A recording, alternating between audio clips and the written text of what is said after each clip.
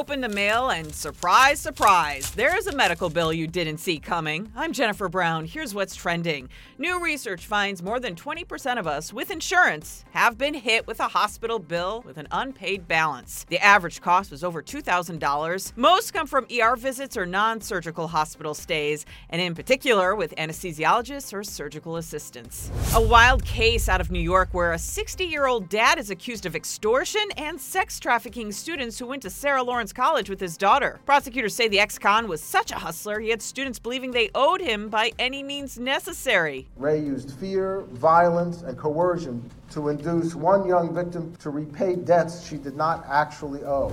And a rear power outlet can cause a fire in older Honda Odyssey minivans. So far, 3 fires reported. Honda now recalling 240,000 late models. No reports of anyone hurt.